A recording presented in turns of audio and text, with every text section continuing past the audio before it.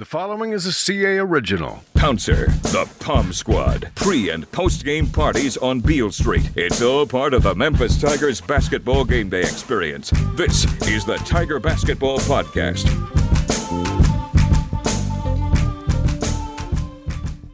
What's happening, Tiger basketball fans? We are back for another edition of the Tiger Basketball Podcast. I'm Mark Giannotto, Commercial Appeal Sports columnist. I'm joined, as always, by Jason Munz, our Tiger basketball beat writer. We are coming to you after Memphis got its second win of the year in its home opener, beating VCU 62-47.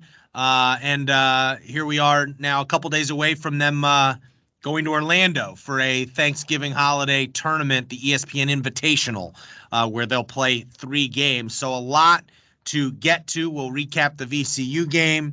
We'll look ahead to the ESPN Invitational, and maybe we'll dive into some stories about Demarie Franklin's eligibility, and also maybe give our thoughts on, I guess, a storyline that's emerged here in the last 24 hours or so about the players that aren't on this team that were on last year's team and what they're doing with their new teams. So a lot to get to in this Thanksgiving edition of the Tiger Basketball Podcast. But let's start here, Jason.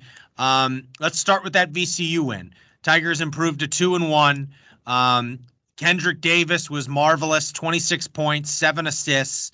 And the defense was as stingy as it's been in a long time, holding VCU to 16 points in the first half, 47 points overall, under 30% from the field. A dramatic reversal or correction, course correction from the St. Louis game when the Tigers gave up 90 points in that loss. What to you was most encouraging about that win? Was it that we saw Kendrick Davis sort of play at that conference player of the year level for the first time, it felt like, or was it the way this Tiger team played defense? I mean, I would, if I had to pick one or the other, honestly, I would go with Kendrick Davis. I mean, that's the obvious answer, and I think that's for good reason. I don't think that, it's hard to overstate his value to this team, and he put it all out there for everybody to see on Sunday. I mean, and the really, for a couple of reasons, I'm going this route as opposed to how they played defense. Number one, it's the health situation. Like, Kendrick did not look right against Vanderbilt or against St. Louis. Like, he looked, like almost like he was half a step slower than what we had grown accustomed to getting from him, or like when he was on the other side. Obviously, when he was on at SMU, he every time you saw him on the floor, he was arguably one of the, if not the best player on the floor, one of the best players on the floor. And he just looked like he was half a step slower than that in those first 2 games. And so, honestly, I'm sure it was worrying quite a few people. What's going on here? Is it, are my eyes deceiving me? And if so, if they're not, are there, what are the reasons for this? Is it because he's being a little too deferential, or a little more deferential than what he was at SMU, or is it just part, is it part of the game plan? What's the deal? Or is it, a health situation? And, that's all anybody ever kept saying the whole time was, that he's dealing with these ankle problems. And so if that's the case, and, we talked to him after the VCU game, and he said that he practiced more going into that game than he had going into the previous 2. And so it sounds like he's starting to get over it, and it showed against VCU. So hopefully that's all it was in those first two games, is that he was a little bit banged up and now he's getting over it. And if that's actually the case, then that is a huge development. That's a great sign for Memphis going forward. But the other part of it, the other facet of this, of the point that I'm making, is that, VCU is a scrappy bunch, man. Like they especially defensively, like they're a lot like Memphis and on defense. And, everybody has been saying, every team that Memphis faces, they always laud Penny Hardaway's defensive approach and his strategy and stuff. And, VCU looked a lot like, they employed a defense a lot like Memphis's.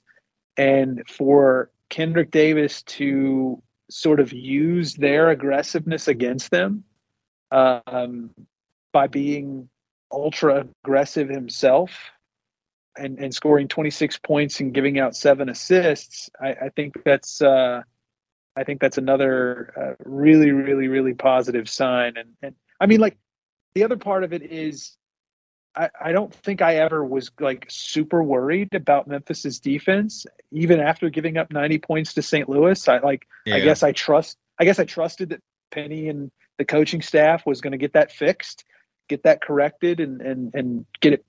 That seemed more of like a blip on the radar screen than what we were seeing out of Kendrick those first two games. And so, to me,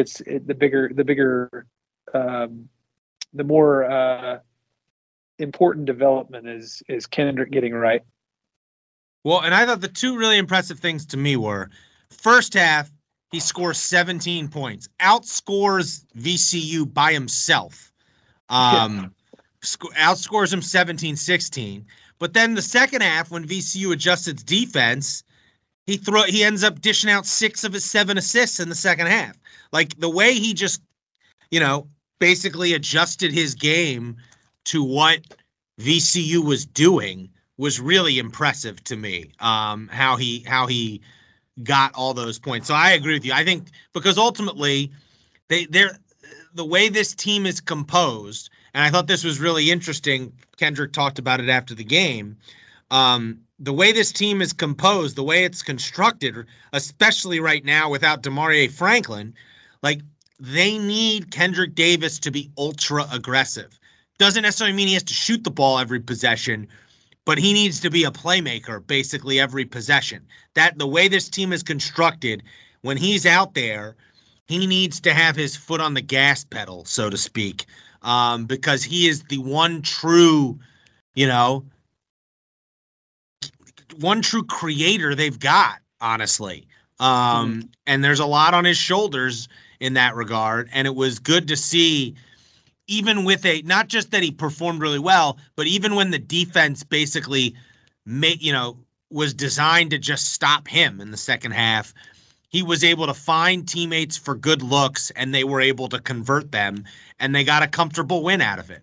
I think other things that were important in that game, obviously, like you said, the defense, like that formula they used against VCU, Kendrick Davis being the best player on the floor, DeAndre Williams nearly giving you a double-double, and ferocious defense.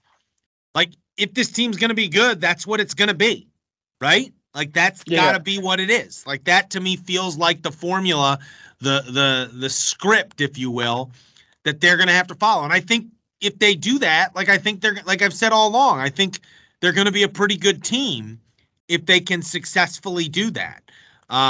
So that's why I found, the VCU game encouraging. Now, it was a little, I don't know what to make of the fact that St. Louis, after beating Memphis, went out and got absolutely throttled by Maryland. Now, Maryland moved into the top 25. It appears they're a pretty good team.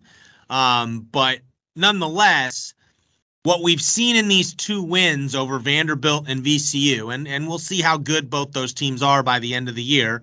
I suspect Vanderbilt is going to be among the worst teams in the SEC. I think VCU will be like a, NIT type of team probably, right?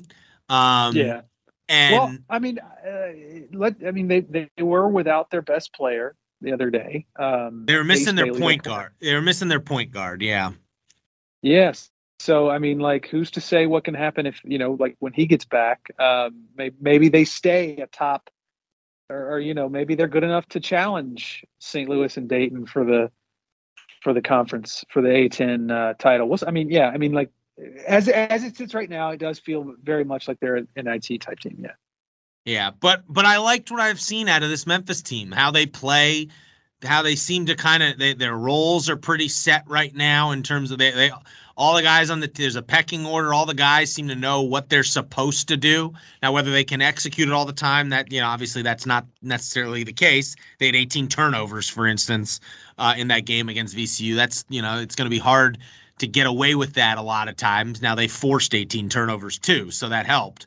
And an underrated part of that game was they both committed 18 turnovers, VCU and Memphis. Memphis turned those turnovers into 26 points. VCU turned those turnovers into 11 points. Right. And that was literally the difference in the game, 15 points. So even though Memphis committed a lot of turnovers, it did feel like a decent amount of them were dead ball turnovers, which aren't, generally as costly. They don't create immediate fast breaks. It was interesting. We had a new starting lineup in this VCU game. I'm curious what you thought of it. It was Kendrick Davis, Alex Lomax, Jaden Hardaway in for Keontae Kennedy, DeAndre Williams at the 4, and then Chandler Lawson in for Malcolm Dandridge. What'd you make of the lineup / rotation changes that Penny Hardaway made? I mean, I'm fine with it. Again, like we all know, the way Penny Hardaway treats his starting lineups is there's just not a lot of weight to the fluid situation, Jason. Yeah, right, exactly. And like it's not like anything that really amounts to much, but at the same time, it counts for something. So I was fine with it given the circumstances. Keontae Kennedy is still trying to sort of get his legs underneath him, new system, new city, new everything. He's been pretty good through 3 games, and he was just as good, if not a little bit better. I mean, he was 4 of 5 from the field, 1 of 2 from 3. So like him coming off the bench worked. Yeah, it's been a little spurty with him. Like it's like he does his work in bunches. He's been quiet a little too long in games, but he'll have these 4 to 5 minute stretches where you go, oh, this could be the third best player on the team potentially. Right. Yeah, no, I agree. But it was just the way things played out against St. Louis. Like Keontae's, I guess, not proven himself yet enough of a 3-point threat to account for the lack of production that you're going to get on the perimeter from your shooting guard, from your 2 guard, from Alex Lomax. So I think in that way, Penny thought he had to get, Jaden Hardaway into the starting lineup to help Kendrick Davis to give him some room to cook. It appeared to work. So I don't know if it's going to work every night. But it seemed to work. I didn't have an issue with Keontae Kennedy coming off the bench.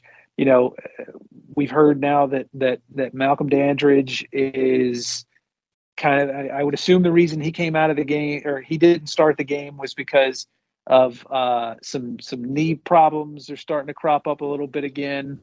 Penny called him in the availability before the game. He called him so when asked about his. When he said he's on a minutes limit. He said he's on a minutes limit. Yeah, and if I'm not mistaken, he said it was like no more than 16 minutes on the pregame radio broadcast, and he played exactly 16 minutes. So, for that reason, I think, I don't have an issue with Chandler Lawson starting the game. I mean, and not just because of that. I mean, Chandler's, He's a very good defender. He's consistent. Penny has talked about how like his basketball IQ is among the best on the team. And so, you put a guy out there like that, and it should, it should pay dividends, and I think it did. Even though I think he only scored one basket, he had a few rebounds and helped affect the game, despite it not all showing up in the box score. Yeah, my gut says the starting lineup they'll eventually get to. I don't know when. There's a lot of factors at play, but it feel like, as much as Jaden gives you some stretch the floor potential there, like ultimately the starting lineup, I think that's probably like, I don't know if he'll stick with it ultimately, because again, we mentioned Penny and is kind of fickle with these starting lineups, but feels to me it's Kendrick Davis, DeMarie Franklin, if and when he gets eligible, Keontae Kennedy at the 3, DeAndre at the 4, and then maybe Chandler at the 5. Feels like to me like, and I guess Chandler or Malcolm, depending on the circumstances, at the 5. That's what it feels like to me. Now, obviously, we don't know when or if DeMarie Franklin's going to be ruled eligible. And I know some people have been harping on, Alex Lomax was 1 of 7 from the field after going 0 of 8 from the field against St. Louis. But we should point out he was a team best plus 26 in this game. Alex Lomax had a couple key plays down the stretch when Memphis broke the game open. And I would just point out to people who are complaining about Alex's usage again, like, I don't think this is a case of Penny is playing guys who he's playing him above guys who he shouldn't be playing him above. I think it's at a necessity right now because DeMarie Franklin isn't eligible. And I think we saw against VCU, like, Jonathan Lawson gives you something, but he's not ready to be a secondary ball handler. And he's not ready to be a guy who locks up defensively against another team's best perimeter player. And that's what Kendrick Davis needs. Like, people aren't paying, if you really pay close attention to this, what Penny's trying to do is, on offense, he wants another ball handler out there who can take some of the pressure off of Kendrick. And defensively, Kendrick is not some great defender. And frankly, and I said this on air to you on my radio show, Munz, like, I feel like it's kind of like a Ja Morant thing where, like, I don't know if you want him to have to be a great defender guarding the best player on the other team, because you want him to have energy. You need so much from him on the offensive end. I don't think you want him taking on that load defensively too. And Lomax can handle that. I know he's smaller, but like, that's kind of what he's doing right now. He's handling the ball a little bit to relieve some of the pressure off of Kendrick. And he's taken on the best defensive assignment on the perimeter. And he's the only one on the roster who's kind of equipped to do that right now, I think. I think the conversation changes if and when DeMarie Franklin is available. Then now, if you're telling me Alex Lomax is playing big minutes still then I think we can start to wonder. But right now, I really think the usage is more out of necessity than anything else. And like, people, like, honestly, like, it just doesn't feel like something you should be complaining about. Yeah, he hasn't had a great offensive start to the year. In fact, his numbers are really bad. But I don't know. I guess a little bit in that St. Louis game when he kept getting open shots and missing them, you felt like, oh man, this is not going well. But like, by and large, it hasn't been great, but it also hasn't been like some disaster just because he's missing some shots. Yeah, I mean, he's not a total loss. Like, in fact, he's doing things they need. It's just people are focused on the fact that he's not hitting shots. Right. The fact that the shot's not falling. I mean, and you brought up Jonathan Lawson. Like, he does seem to be the really the only other logical choice. Like, if you were going to take Alex out of the lineup and put somebody else there. Well, you could play McCadden and Kennedy. You know, like you could put McCadden in there too, maybe. You know, You could. But he hasn't played. Like honestly, Alex Lomax had more of an impact on that VCU game than Elijah McCadden did. You know, like McCadden had 4 points, 2 rebounds, was a -2. He had the worst plus-minus in the St. Louis game. So it's I just think it's like until they get Franklin back or in the lineup, like I don't know if Penny has that many choices. Yeah, right. No, I agree with you, and I think going back to what I was going to say about Jonathan Lawson, like this has absolutely nothing to do with like whether Jonathan Lawson can do it. It's just like it feels like right now that he's not quite ready to shoulder the same type of load that Alex Lomax is being asked to shoulder, offensively and defensively. And I mean, like we've seen that yes, Jonathan Lawson can give you something offensively, and it's like and I think he is a capable defender, but he is not a plus defender yet. And it just feels like Alex is going through a slump, like with his shot and with what he's doing from a score, like attempting to score. It just feels like he's going through a little bit of a slump right now. I mean, nobody was complaining after the Vanderbilt game when he had 10 points and 10 rebounds and they won the season opener by not, comfortably. Nobody was complaining then, and it just, I agree with you that it's more so out of necessity at this point. And yes, 100%, this conversation is totally different if and when Demarie Franklin is deemed eligible. Well, along those lines, what's the latest there, Muns? You're about to go to Orlando for this tournament. I believe over at commercialappeal.com, you've got an update on this situation. What is the latest on the Demarie Franklin front? Yeah, so we're recording, what is today? Tuesday. We're recording Tuesday early evening, and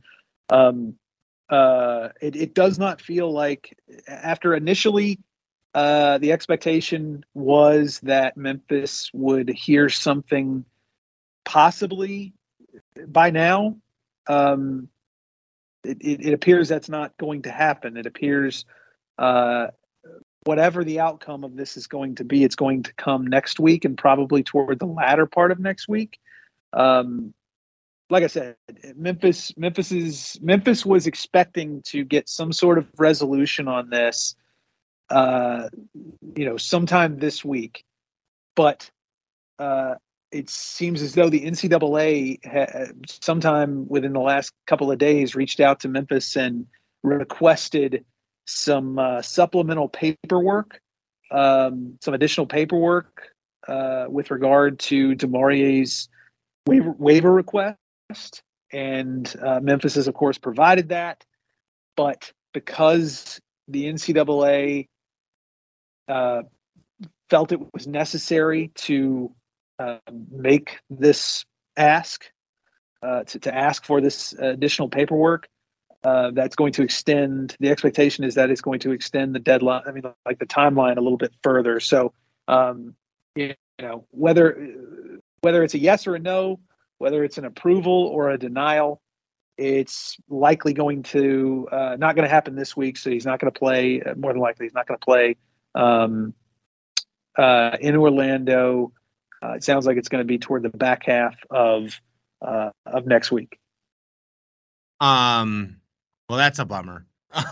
Yeah, that's a bummer because you need some depth. You're playing 3 games in 4 days, basically, at this tournament that they're about to go to. Well, not only from the team perspective, I talked to his dad, talked to Demarie's dad, Johnny Franklin. He actually reached out to me and asked me what I thought this latest development meant. And I told him, I don't really know. I like trying to guess what the NCAA is thinking is not usually an an easy thing to do, but he just, the way the word he used was about this whole ordeal is it's just been draining. And I can totally get that. So yeah, it's been hard. It's not great for the team because they need him, but it's also, it sucks for DeMaurier and his family who are just trying to, they just want to know one way or the other. I don't think at this point it really even matters to them one way or the other. They just want to know. Yeah. No, hopefully this thing gets sorted out soon because, you'd hate to, at a certain point, you just don't want it to drag. It's already dragged on long enough. Hopefully this thing gets cleared up. I mean, Memphis has games after this event, has games against Little Rock, right? And then Ole Miss. I would hope. North Alabama. You're right. Yeah, and then Ole Miss. November 30th. Yeah. I would hope. On December 3rd. I would hope this gets. Let's hope he's playing by the Ole Miss game on December 3rd. Right. Frankly, you'd like to see him in for the North Alabama game so he can get a low stress game before the Ole Miss game. And hopefully this works out in his favor and in the Tigers' favor because it does seem like they could use him. Before we go to that tournament, it's interesting. We're talking about Franklin. There's another interesting narrative popping up in the Tiger basketball world today. Again, we're recording this on Tuesday because last night Landers Nolley went off for 33 points with Cincinnati. Went 9 of 14 or 9 of 13 from three-point range at the Maui Invitational. And if you look around the country, given the roster turnover Memphis and a lot of places have had, you have basically an entire team of players who used to play at Memphis at, big schools. I was just looking around. You got Boogie Ellis still at USC, Moussa Cisse still at Oklahoma State, Damian Baugh at TCU, Tyler Harris at South Florida, the aforementioned Landers Nolley at Cincinnati. I know I'm forgetting one other. But regardless, a lot of different guys are playing college basketball. DJ Jeffries at Mississippi State.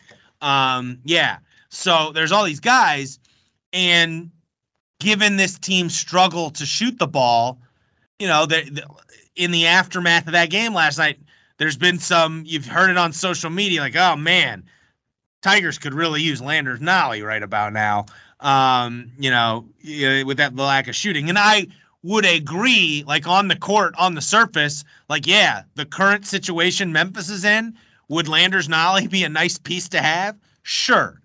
But I think the whole narrative is so flawed because, and I just wanted to address it here with you because it does feel like it's almost like revisionist history in that, it doesn't account for all the different other factors. It wasn't just Landers Nolley and Memphis. Memphis ultimately decided to part ways with Landers Nolley and Tyler Harris. And I say this as someone who, wrote a column kind of in disbelief that they wanted Tyler Harris gone.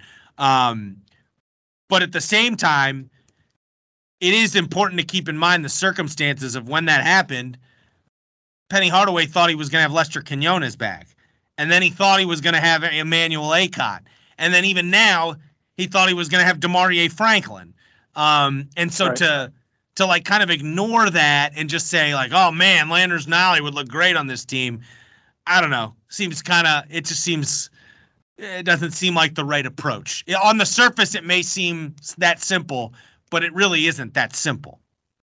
No, it isn't. And I mean, you mentioned DeMaurier and you mentioned Emmanuel Acott and you mentioned Lester Quinones. I mean, those aren't the only ones that Memphis was sort of they felt good about going into. I mean, they felt very good about Caleb Murphy. Not that Caleb Murphy is some, hot shot 3-point. Not that he's going to ever go out and hit 9 threes in a game like Landers Nolley, but there was a thought that they were going to But I bring up the three I mentioned because they had Lester Quinones, they had Emmanuel Acott. They have DeMaurier Franklin. Even if you take out the what ifs of recruiting, they had these guys. Like the Lester Quinones. Like imagine this team if you had Kendrick Davis, Lester Quinones, and DeAndre Williams as like the foundation of it. Like it'd be a really good team. It's still a pretty good team in my opinion, frankly.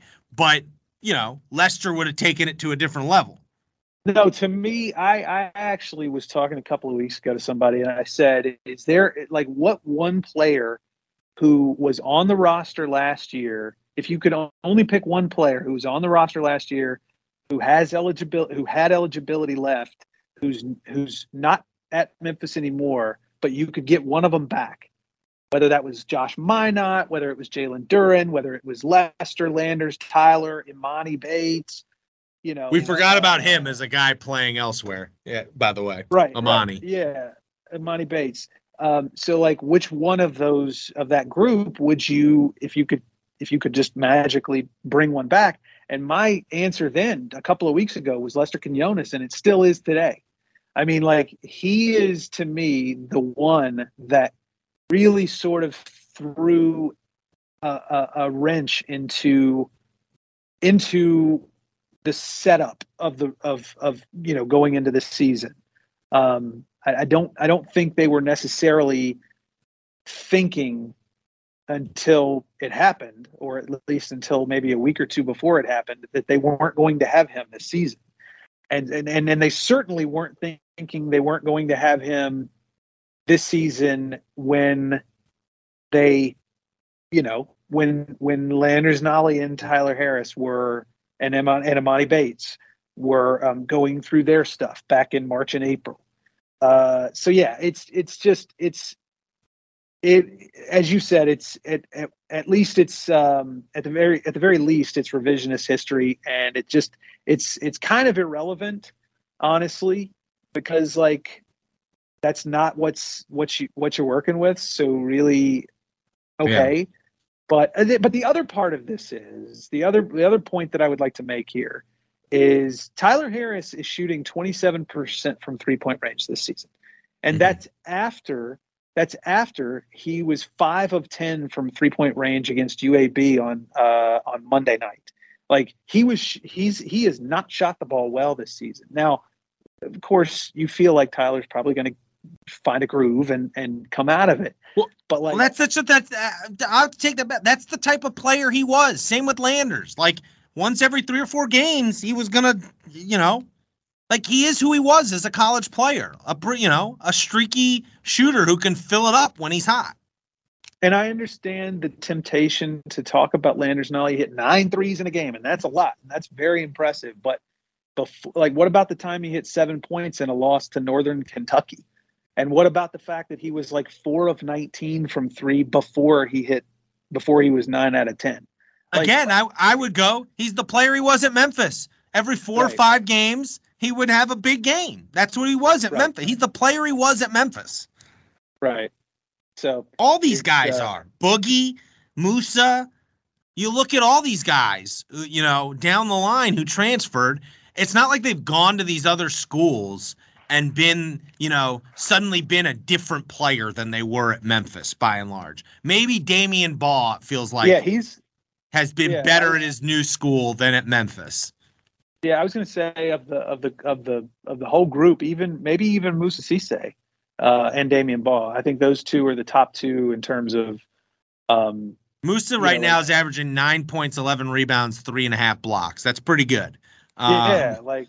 I early. think he and Damian have kind of shown some growth. The rest of them are still pretty much what they were, and that's just on the court. That we're not talking about the off the court stuff. Yeah. So interesting stuff. I'm sure people will bring it up at various points. Certainly because Tyler Harris and Landers are going to play Memphis 2 times this year because they're in the league. That will certainly be a subplot to those games. All right, let's look ahead real quick to what Memphis has on tap in this ESPN Invitational. They play Seton Hall at 6:30 on Thanksgiving evening in Orlando. And then they play the winner. They play either Nebraska or Oklahoma at either 5 o'clock or 7:30, I believe, or 4 o'clock. I think that's right. On Friday.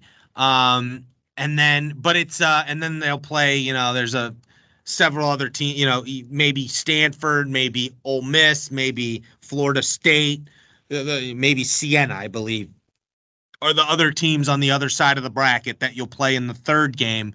The field is not that great, to be honest. It's got some names, but Florida State is having a terrible start to the year right now. Honestly, I believe Memphis and Seton Hall, if you go by the current KenPom ratings, are the two best teams in terms of KenPom rating in the field, and Oklahoma is the third best KenPom rating in the field. So you could potentially, if you're Memphis, if you beat Seton Hall and Oklahoma beats Nebraska, or you lose to Seton Hall and Oklahoma loses Nebraska, in terms of KenPom rating, you're playing the two best teams in the field in your first two games. Yeah, I mean, depending on how things go and play out the rest of the season, those two games have at least a slight potential to be quad one games, whether they're, they'd have to be top 50 in the net at the end of the year to be a quad one game on a neutral court. My gut tells me neither will be. My gut tells me Memphis is going to play nothing but quad two games in this tournament. And if they play Siena in the last game, maybe it's quad three or quad four game. But I don't know if they're going to get a quad one game out of this tournament, unfortunately. And maybe they don't, but that's still fine. At least you're not. I'm trying to think. Who do they play? They played Iowa State at the MTE last year, and that was obviously Virginia Tech. They played Virginia Tech and Iowa State, and the Virginia Tech game both ended up being quad one games, and you got a quad one win out of Virginia Tech when they got hot at the end of the year. Right. But given the other thing is the rest of the non-conference schedule is what it is, that you don't necessarily, you're not counting on as much. I mean, Memphis really needed those two games on the schedule last. I don't think you want to come out of this going 1-2. I think you're looking to go 2-1 or better in this thing. Yeah, for sure. And I think that's how you should look at it. Is we want to go 2-1 in this event. At least. Right. And, I think you can go 3-0. There is no team in this tournament who you go, oh, Memphis is going to be an underdog in that game. They're not, probably. Right. And so I think you want to go 2-1 or better. If you can beat Seton Hall, if you get Seton Hall and Oklahoma, even better, it seems like, based on the ratings, that'd be great. And so we'll see. How do you feel about the potential of Memphis playing Ole Miss twice in a week? I mean, it's happened before. It's funny. I was actually talking to Trey Draper about this. They played in this event, but he was telling me about a team he was on that played in this event, and also Memphis played a team twice in a season. I forget who it was. I'm sure a listener will be able to tell us via Twitter or whatever at some point when they listen to this, but it's not unheard of. I mean, it wouldn't be, I'd rather play Ole Miss than play Siena, I'd rather play Ole Miss twice than have to play Siena, a game that's not going to do anything for you. So I'd look at it like that. Well, from a resume, is there some sort of quirk in the formula, in the net formula, do you think that might dock you for because you're playing the same team? I don't think so. No, I think it's just the fact that Ole Miss, right now, they're missing. It'll be interesting if Ole Miss has Deshaun Ruffin. He hasn't been playing for them, their best player. He's very good. Yeah, so that'll be an interesting caveat there. But my gut tells me they won't play Ole Miss. They'll get Florida State or Stanford or Siena. Right. That's my guess. We shall see. We shall see. Yeah. Well, Jason will be down there. He's spending Thanksgiving in Orlando to chronicle all the action for us. So make sure you are checking out his work over at commercialappeal.com. I'll be maybe writing a column or two remotely from Memphis, but make sure you are following along with Jason as he'll have all of your updates. Till next week, I was Mark. That was Jason. I hope you have a happy Thanksgiving, and hopefully we're coming back to you next week via podcast talking about a ESPN Invitational Championship, the thing everyone dreams of winning when they start playing college basketball.